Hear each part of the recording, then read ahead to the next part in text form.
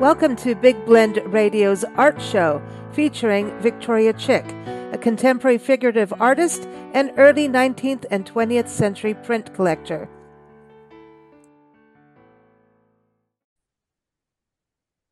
Welcome, everybody. Today, we are excited to talk about the art of engraving, which is pretty interesting when you think about engraving. Nancy and I recently went to Two Trees Distilling with our friend Steve and Karen, who run the line on the Rose Bed and Breakfast in Asheville, North Carolina. We do a show with them, and we went to Two Trees Distilling. Joe was on our show talking about their whiskeys and bourbons, and he says, well, when you come back to Asheville, you need to come. And we're like, all right, we'll come do a podcast on tasting, which we did. It was fun. Victoria knows we like bourbon, whiskey, wine, all those good things in life. And what we found out is their newest thing is that they are doing engravings on glass, on bottles, and artwork can be done. And then I thought, wow, we're going to be talking about the art of engraving with Victoria. And now it's like really interesting to see this huge machine that they have and how they can do it on different bottles and different things, depending on how the art is turned in. And now I'm going, where did the history start with this? Because they didn't have these machines way back when, right? Victoria, welcome back. How are you? Oh, thank you, Lisa. Yeah, they didn't have those machines way back then. And yes, I'm doing really well. And I'm glad to be able to talk about this with you. It's interesting that they're using glass. I've heard of etching glass before, but I haven't heard of engraving glass. So that's a process that I don't know about. Yeah, it's interesting because people, they have their bottles of bourbon and they're flat. Very good bourbon, Yeah. by the way, and whiskey. And Yeah, so that's what they great. do is they engrave like a logo, if somebody wants something special, or like if it's a wedding or something. But like we've had glasses with the map of Tucson and the map of Arizona wrapped around them. And you can actually Okay. feel it. Yeah. So it is Yeah. digging into the glass. So it's, Uh, so now well, maybe everyone's that's saying kind of, engraving versus yeah. etching. No, well, you know, I don't know. With modern things, sometimes people borrow words, but that doesn't mean, I'm not sure. I'm not sure. Mm-hmm. So, but what they're doing is probably akin to really ancient times when they weren't printed on paper. That's the engraving or etching or whatever process they were using wasn't printed on paper to be sold. It was just into the metal, or in this case, they're doing a process that makes indentations in the glass. Mm-hmm. And I'm not familiar with the engraving aspect of that. But back when in the Middle Ages, when people were wearing armor a lot more than they do now, they did use an engraving process because these knights and so forth that wore the armor wanted to have them decorated, and they would, yeah. So what they would do, the armorers would put some designs on. They were pretty skilled, but they weren't quite as skilled at that delicate kind of work as jewelers were. So eventually, jewelers sort of took over the work of being engravers because they were used to working with metal. And and I did one engraving in my lifetime back at college. It was very difficult medium because it requires so much control and so much strength to push this V-shaped gouge, tiny V-shaped gouge through metal, like they're making a furrow. Yeah. And I can't. I mean, for me, for somebody who is 19 years old, it was not easy. And in fact, it was kind of frustrating because I had seen good engravings, and mine certainly did not measure up to them. So I did not pursue engraving. but it's a really, really interesting topic, like you say. And every time I see engravings from the past, especially, I'm amazed, really Mm. amazed at the detail and the ability to make just shapes, but make the illusion of three dimensions. You know, with shading and cross hatching and all the elements that go into 3D work It, on a it is 2D pretty surface. incredible because now, we've Yeah. got computers working and AI. Here comes the world of Yes. AI, which I don't even get into that on, just like I've looked at artificial intelligence art and there's just no soul Uh-huh. to it. It just seems so flat and like dead Yeah. and perfect. You know what I mean? Yeah. It's not, it's just, there's nothing messy or emotion that I don't know. It just sucks to me. That's my opinion. Well, yeah. And that doesn't Right. I mean mean, it's right. You know, yeah. it just, It would appeal to somebody um who's detail oriented and information oriented. I think people who are very expressive or really like um, a loose kind of connection there to what is in the art mm, are not going to be really attracted to it, you know. no. But there'll be a market for it because it's Yeah. new and because it's different and people like new and different things. It's going to be in those houses that everything's so over contemporary and cold. You know what I mean? Yeah, And like contemporary is fine. I'm into that. But then there's yeah, that side where they step into like it's almost too like, I know here we run magazines, but we have warmth in our magazines. We're a little different, yeah, but there's those ones that are just everything is so cold. And then it's like, okay, in real estate, do you want it to be that cold? Maybe they do. Yes, they do. And so it's kind of very interesting thing of happening. But I find, and I brought it up because engraving is interesting with that because of having this exactness, using computers like what they're doing with this engraving on glass. It's like if you're doing someone's logo, you need to replicate that logo. And, when we were talking to them there, and they were at the very beginning of this newer technology, and they're like, well, we're going to be messing with this for a couple of weeks. And obviously they're looking at the holiday season, and everything. But sure, if it's something for weddings, they do the engraving on glass, glasses like champagne glasses. But sure. sometimes it's not actually getting into the glass. You know what I mean? So it's kind of this it. I don't know how to explain it, but Do it's you not. tell me something about it? Let me ask you a couple of questions because you've seen this and you I assume you've held these things Mhm. like the glasses, and if you run your fingers across them, is there a slight roughness? Indentation. Yeah, there's a roughness and an indentation. So they're actually Okay, engraving on glass, because because it's there's on two their bottles and they can do it on yeah, coasters. So not just glass, yeah, like they have wooden coasters that they engrave on it. And then so when like if it's wooden or like cork or mm-hmm, something, so it's light, yeah, and where they engrave on it is an indentation and it's a dark brown because that's okay, so this whatever they're doing with this machine is doing like exact replications, but you have to know your sure, material. You have to yeah, it's just like printing. It's like, I look at what we used to do with printing the magazine, but it was topical, right? So it wasn't yeah, indenting at all, but it yeah. like it had It the was a surface, it yeah, yeah. So the first batch of magazines would go out. They would start tightening up the stretch on the actual printing machine, right? And so it yeah, was like, oh, you finally honed it down to its exact as best you can because you're putting all this full color ink and all these different yeah, plates are doing all this. And I mean, when we were printing back in the day, we were typesetting and printing. And now yeah, everything's going from on a computer image right to a printing press, which didn't exist right, when we first started. So that's how young Nancy and I are. And then you go from the process of film and all of that has changed. But the one thing stays the same. The amount of ink going onto the press, it means how much is this paper? You like there's a art to how much ink is going on the stretching of the paper so the ink doesn't roll off. There's a soaking, you know what I mean? Right.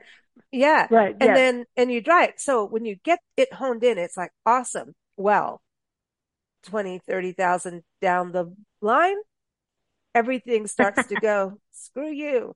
I'm tired of stretching my stretch, because you're still dealing with this, it's still malleable. Paper is, um, Yeah. it's organic, right?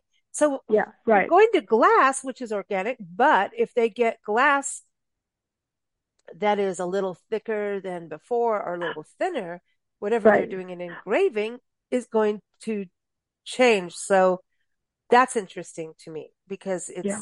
and So, then going back to history with you guys talking about these guys with the metal and these engravers and jewelers, how they did it without the precision of computers is beyond my mind.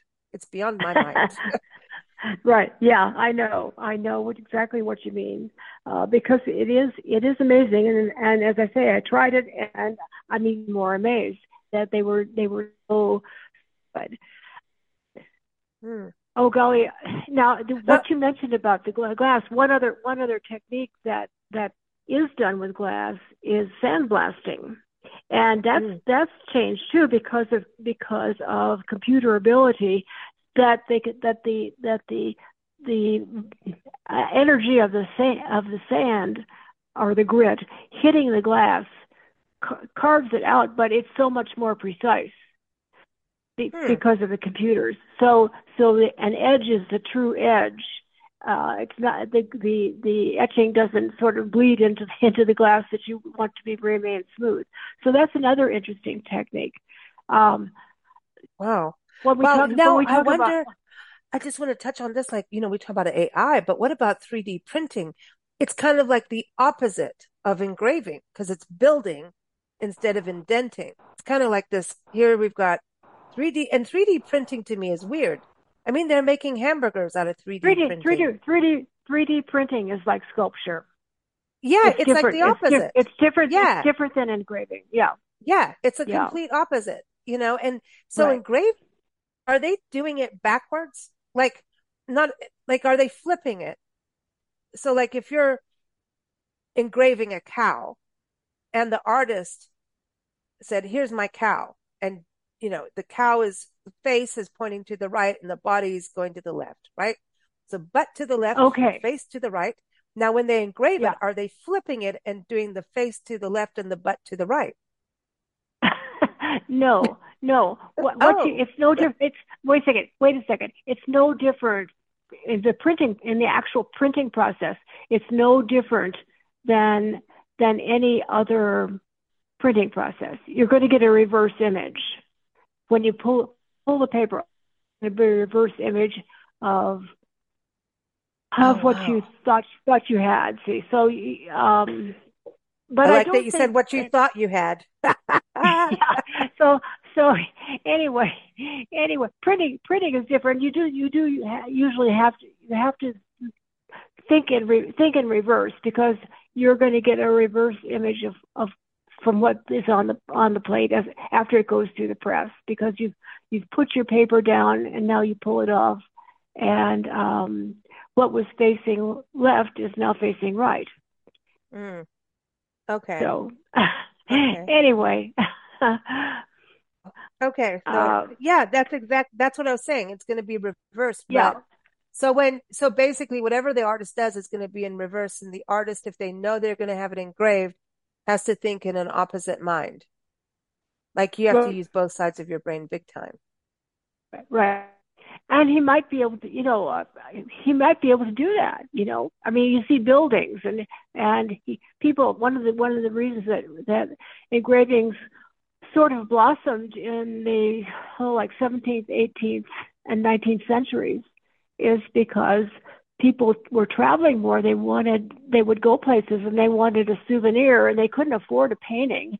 So these engravings became very popular because they would see work by a famous artist, and then this engraver would come along and he would copy that image, Hmm. and sell it for a much reduced price. So the people were really happy. They had the image they wanted, not in color, but um, but it was a reminder of their trip, which which people will always visit souvenir shops, and they said they wanted souvenirs in the Baroque and classical era.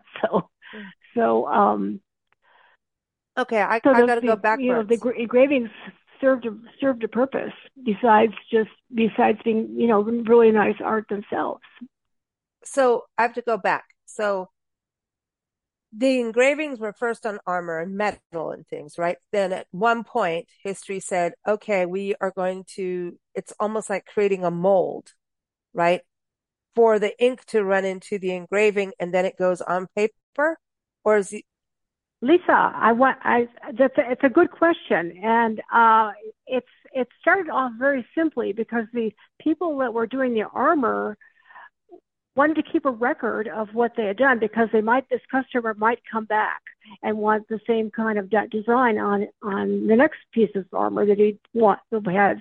So what they would do is they would just take a piece of paper. Well, it wasn't the kind of paper we think of as paper today. It was much probably more like some kind of skin, like a vellum, and they would ink the armor, and then they would press this paper against it, and the ink would come off on the paper. So it was just kind of a fragment of what their whole design was, but it was enough for them to keep a record of it. And that's how the idea of transferring the design with ink started, and that continued probably until the 1600s when somebody came up with a bright idea, a jeweler probably, uh, at the request of an artist to do an engraving of his painting or an engraving of his drawing, and then they started selling those as artworks themselves. So it was no longer considered a record so much as it was a piece of artwork.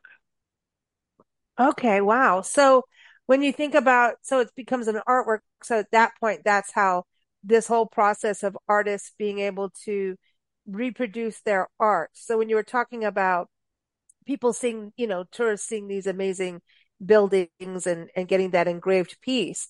That's where I was going Sure. like, hey, they're getting this engraved piece, but was it on metal, like on a trinket, which you can get these days, right?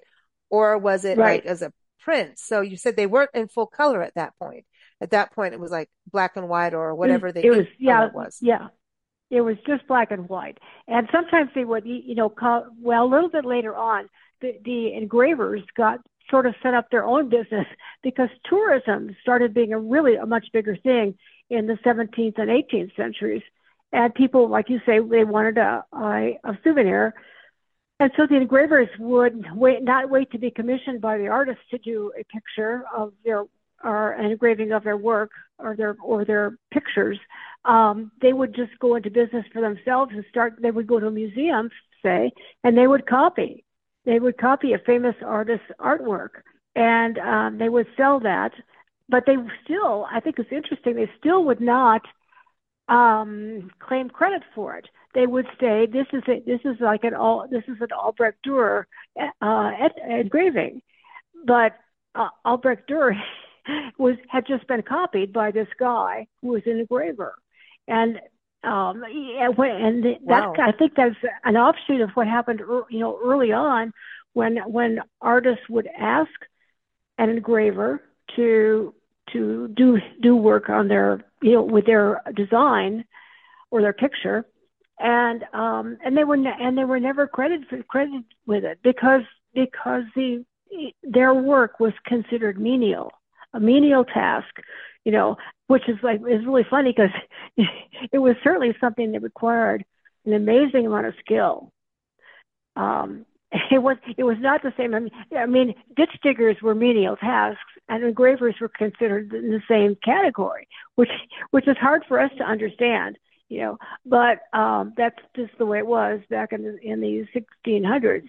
So I think um, now if you were going to go out and look at look at an art gallery, Hmm. you'd see lots of engravings. And what you see in a gallery might be something that the artist has commissioned somebody else to do, and under his name, and it might be a reproduction much later, and will Hmm. still be called by the name of the artist, the original artist. Um, so it's very difficult because way back until the 20th century, really, artists did not sign their work in pencil underneath the picture, which they did started doing that in just in the 20th century. And when the artist is signed in pencil, you know that he actually put his hand put his hand to it. He was actually involved. If you're looking, you might be looking at a picture that doesn't have that. I'm not using Albrecht Dürer as an example. There were all kinds of other ones. Um, um, if at that time they weren't signing, so you don't know exactly when that engraving was done. So I Mm. mean, the artist may have been dead for 200 years, Wow. and you don't know that. I mean, and they still are valuable. They really are. It's just they're just not as valuable as something that you can trace the ownership of it. Probably is the best way to do that. Trace the ownership of ship back to when the last owner, first owner, excuse me, bought it directly from the artist. So it's still possible to do that. It's really fascinating to me because it's kind of like a copycat thing in a way, right? And In a yet way, now, yeah, yeah, then you get artists who go, "Ooh, I see I can be," look at Ted DeGrasse. We always talk about, him being one of the most yeah, reproduced artists in the world. He went, "You know what? I know how to make, yeah, art for the masses." And he had yeah, like a collective of people copying his art and then reproducing it in different ways on textiles, yeah, on everything. So, right. some artists were like, hey, I know how to survive and make money. Some were Yeah, capitalistic, yeah, and what's wrong with that? right. Yeah, And, yeah. each to their own. Yes, there's nothing wrong with it as long as people understand what they're buying. You Hmm. know, Yeah. and with Ted, they know, and with Ted, he's probably authorized it because he Oh, wants well, people to, yeah, you know, and you're really and people right. who authorize, by authorizing, you ought to be able to get a part of what Yeah. it brings, Well, essentially, Well, which is a Lance, lot like, Lance, Lance at Degrassi, a gallery in the sun. Most of his day is spent answering people, going, "That's not an original. This is. That's a yeah, print. That's a copy," because people don't know the difference no, if and it's and it's framed. good that he can do that. Yeah, Yeah, that's most that, of his day, and they have a consignment room in the gallery of where if someone's, uh-huh, doing an estate sale or something, they try to get as much of the original art back, actually, yeah, and yeah, purchase it or put it on consignment and help them sell it. So at least it's yeah, in its correct place to do it with the correct information. But yeah, because DeGrazia did stuff. I mean, he would sit and right. he'd go to a bar and scribble on a piece of paper and sell it for $5 for a drink or whatever. Sure, And sure, right.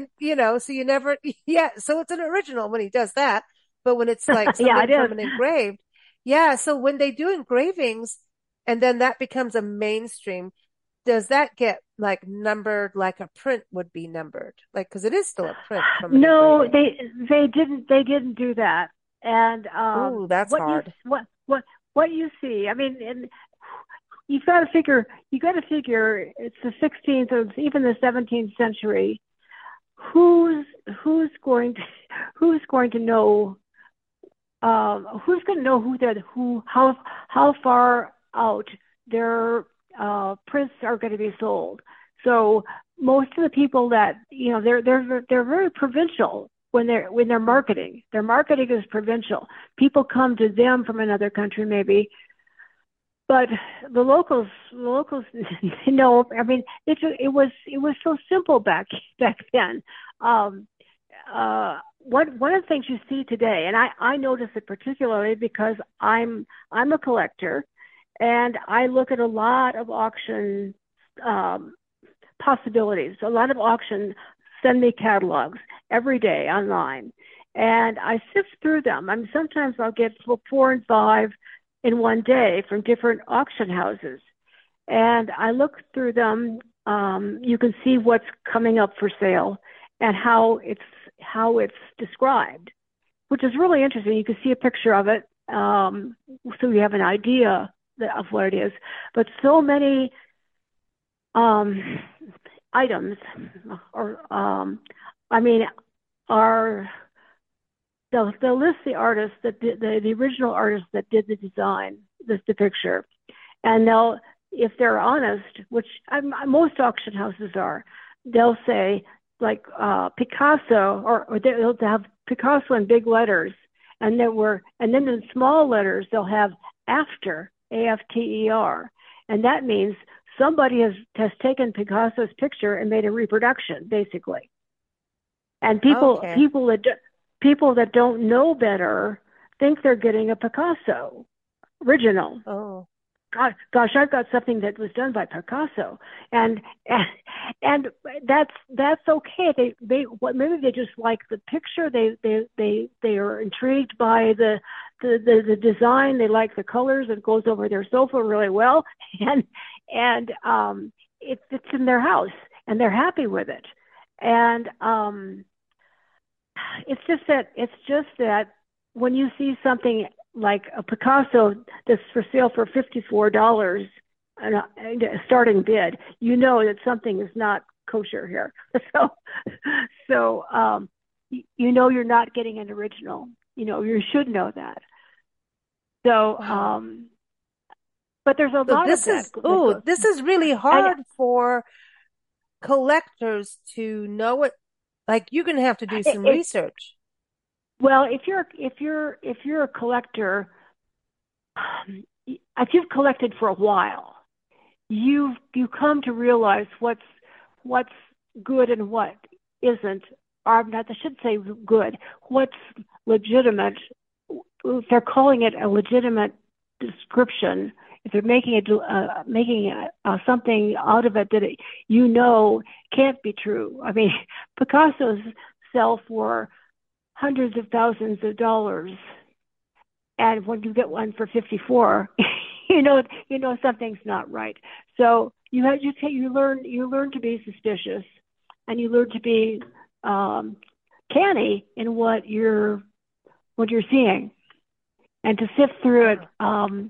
before you buy. But I mean, there's it depends what your goal is. If you're trying to collect something that has a value because it was made by an artist whose work you respect, that's different than just wanting to decorate a room in your Right. house. So and Exactly. either one of I mean, each one is legitimate for that person, but they just need to know what the differences are, so they're not being cheated, Wow. So it's just or they're not. really getting, Yeah, yeah. yeah. In fact, it's more like they're well, I shouldn't say they're cheating themselves, because the auction houses will put clues on there that tell you what it is, just like putting the word after on there. But you have to know what it means. Hmm. So So anyway, yeah. So that becomes, we're but kind that's we're part of yeah, collecting is that fascination and yeah, this backstory and the interest. Sometimes you're just, right, you know, taken by an image and other people may not be taken yeah, by it, but you are. And then you find sure, out this crazy backstory. You know all about yeah. that, don't you? Well, it's hard to tell online. I mean, if you can go to an auction, you can see things close up, and like we've talked about before, when you go to a museum or a gallery, you have an entirely different um, sensation when you look at a piece of artwork and directly, rather than you look at it in a book or online or whatever, in a movie, because you can pick up so much more uh, information an actual thing right in front of you than you can when you're being separated by film Mm, and different reproduction techniques and processes that go into making books. So yeah. uh, there's nothing that replaces seeing things in person, really, and um, and that's very basic. That's very basic. Even for me, which and I don't know everything. I know a lot just from the I've made mistakes in my collecting. It took me a while to understand all the um, ins and outs and what is legitimate and what isn't.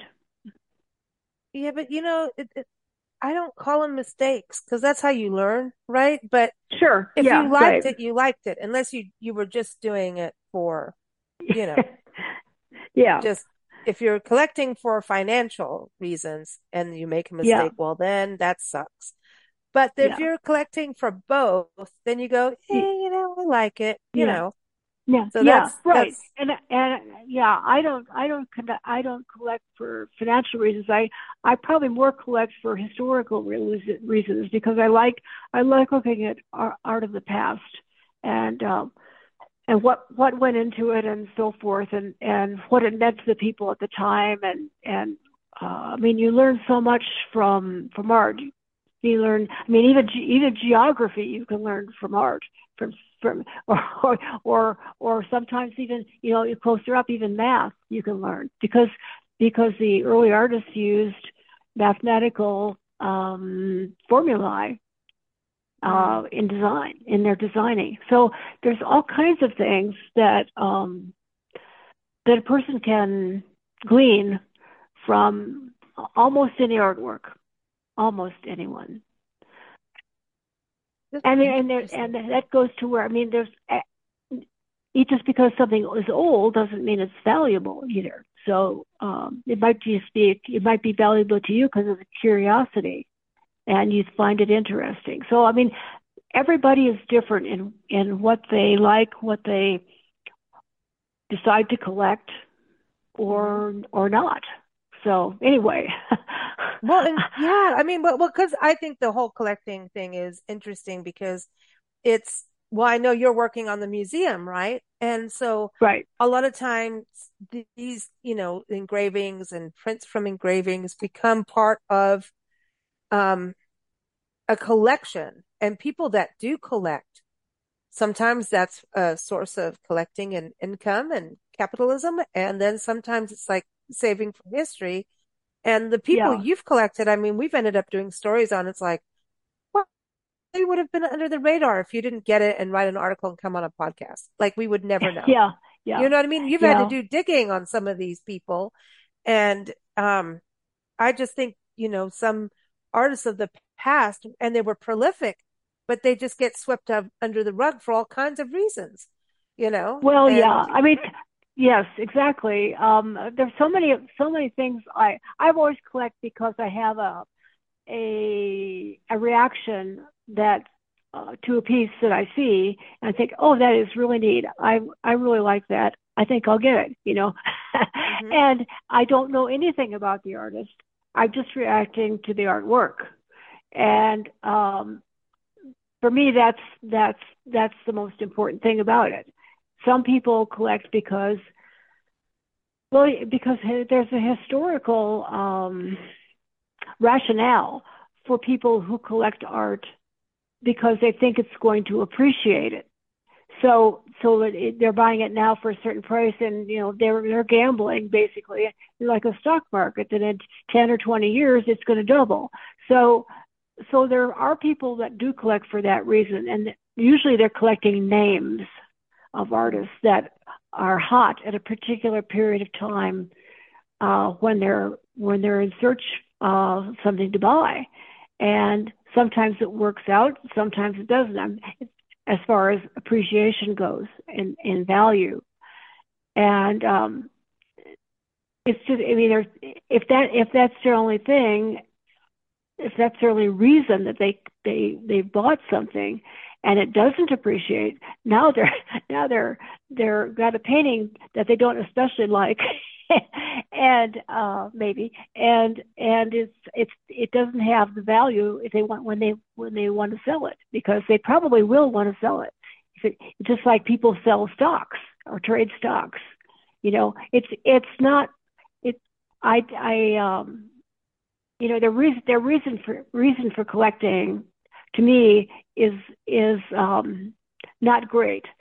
But Mm. then again, I mean, those people that do that uh, probably have enough funds to not worry Yeah. about it not appreciating. Okay, so what about monoprinting? Isn't that kind of a form of engraving? Remember, we saw that at that one gallery. You gave us like a demonstration of it. It was back in the days when the gallery was in Hurley. Well, I remember that experience of monoprinting, and monoprinting is a I will it's always on top. It's always on the surface of the paper, so it doesn't go into the paper, well, in a physical way, other than absorption. Okay, so it's a little different, but I think one of the things that we've also talked about in relationship to that is the the progression of printmaking, I guess we'll call it. From first, like the armor is that we talked about, just recording the design, to actually thinking of the work that's done on metal and printed as being as engraving, and engraving is also a term for the printing process. So it's used in a number of ways. So and we know about other printing stuff. I mean, because I collect prints, and we've talked about them so many times. But there's wood blocks, there's etching, there's lithography. I mean, all kinds of printmaking processes, and probably engraving was the first one, because we originally had like people would incise on clay, meaning they just kind of make a depression in the clay, and they sometimes it's fired, sometimes it's not. They never called it engraving, but it was a Oh, was a process. It was a process that was different. It was a design process. Um, Woodblock woodblock was early. Uh, I would say I mean, there were woodblocks in the 15th, definitely the 16th. There's not a lot of them floating around, because they're probably all in museums or libraries. And they were used to illustrate Bibles. They were used to illustrate other things, Bibles especially, and they would be just probably little 2-inch square um, drawings, designs that would illustrate what was going on in the scripture at the time, in the place in the of the Bible. So um, I hmm. think it's interesting that all these processes are still being used. I mean, it's Yeah. not like you had to go from not like you had to go from one to the other, like an automobile manufacturer, where you have a simple engine, 2 cylinders, and you go to four, then you go to eight, and everything, and now nobody wants a 2-cylinder engine.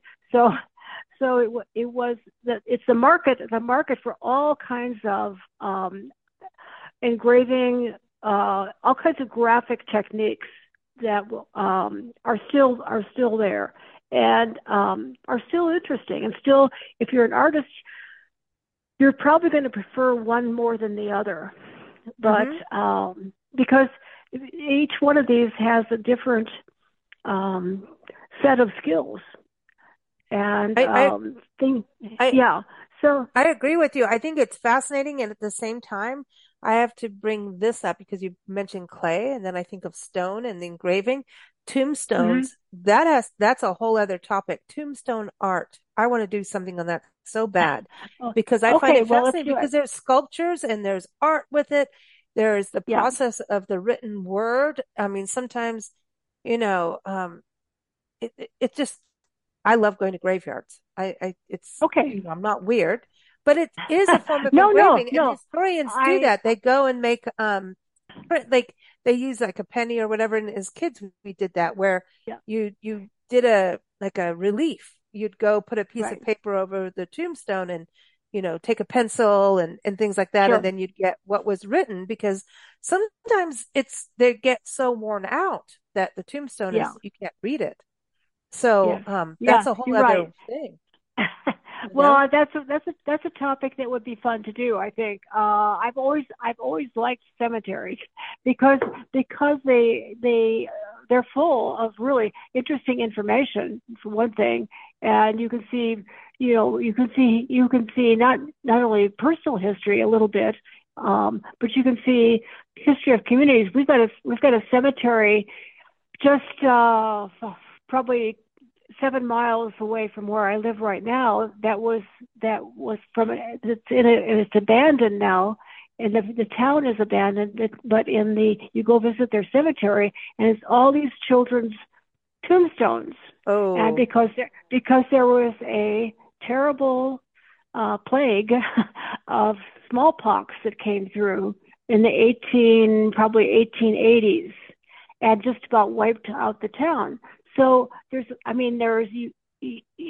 see personal stuff, and then you realize what you're seeing in a bigger picture, and you realize it was a community wide event here, and mhm. uh, and you can see the evidence of it. Oh, So don't start me yeah. on graveyards because I'll that's a whole other hour. But we have been to Wilcox, Arizona, down the road from you, the Yeah. graveyard where Wyatt Earp's brother was buried after being in a Hmm. brawl at which I think is a taste winery tasting downtown and got shot, and people were walking over him while his dead body, walking over him to get into the store at the time back in the 1800s, Yeah, and yeah. then we went to his tombstone, and then we were looking at someone else's, and a snake came out. I find snakes in graveyards everywhere. And it's like we've now decided that graveyards actually are part of our park tour, our Love Your Parks tour, because they are resting spaces. They're quiet, they're Yeah. peaceful, they're a place for wildlife, including snakes. Um, and people that I know, family has, and they're preserving history, but they are Yeah. in just as much need as our parks in regards to funding and being maintained. And so Right. sometimes master gardeners will go in and take care of the plots. Plots are still being discovered. Now we have laser technology that helps find plots and tombstones that are underground, depending, like if Hmm. you're in Louisiana, they put you above because you can be floating down. Um, there's all kinds of, I mean, it is so fascinating. And sadly, we're losing what's on these tombstones. And there's markings, we talked about this when we talked about Celtic art. I mean, there's Hmm. certain crosses that mean certain things. The symbolism or symbolism, depending on what country you're from, is Right. fascinating. But anyway, see, I'll go on a whole tangent. I think, well, because I've going to graveyards, I learned about people I didn't know about, like Sure. famous historic people that I didn't know about in history. Yeah. You know, I when my yeah. when my mom died, she lived with us here in Silver City, Mhm. and when she passed away, uh, we we we we we had her cremated. However, we went to the cemetery because there's an area where you can put plaques up of people who died. Well, anyway, she is in, I guess, sort of interred in a rose garden, uh, Oh, taken nice. care of by the gardening club here in Silver City, and the person that's a small cemetery, but Billy the Kid's mother is there. So See, that's every cool. yeah, yeah, it Oh, is, it is, yeah. I remember your So mom. She was a gentle yeah, soul. And I remember her having like a little beer in the afternoon. Like, Oh yeah, yeah. she was a little live wire, and she had Yeah, a she good was. soul. I remember her very well, Nancy and I, and you've painted her too. I still, Yeah, yeah, you had the whisk, the beaters in her yeah, painting. yeah, yeah, yeah. Okay, that's a whole other It was. yes. Yeah, she I was my pe- model toward the end. Yeah. So, People must always ask you about that. Like, why do you have beaters next to your mom in a painting? well, You know? that painting was there was a cat. I did a cat painting with the hmm beaters in it too. Right? Yeah. So anyway, well, That's oh gosh, everybody. well, Victoria's, contemporary figurative artist. And when you go, there's a lot of cats, there's horses, there's all kinds of things that she paints, and it's whatever moves you. It's your art, and I love your art. Nancy does too, and I know a lot of people that do. And you've got the motion down 100%, whether it's a human, a cat, a beater. You have the motion and the movement. You understand those little glimpses. And I always just think mm, that's just one observant person and then knows how to put it out there for the world in art. We really appreciate it. So everyone, victoriachick.com is the website to keep up with Victoria. Her article on the art of engraving is up on blendradioandtv.com. All the links are in the show notes as always. Thank you all for listening. Thank you, Victoria. It's always a fun conversation. We always go down other roads, which we love. So I think our next conversation has to be graveyards. I really think so. We'll do something. We'll do okay, a special. I'll bring family history people on too. We'll do like a special graveyard show. I got people. I got graveyard okay. people. Like that's a weird thing to I'm say. Lisa. I am writing graveyard down here in my notebook, so I Oh, that's remember. great. You're Okay, going to wake up in the okay. morning and go, what was that? What was that dream? Ah, Yeah. thanks so much, Victoria. You take care. Okay. Thanks, Lisa. Bye bye. Thank you for listening to Big Blend Radio.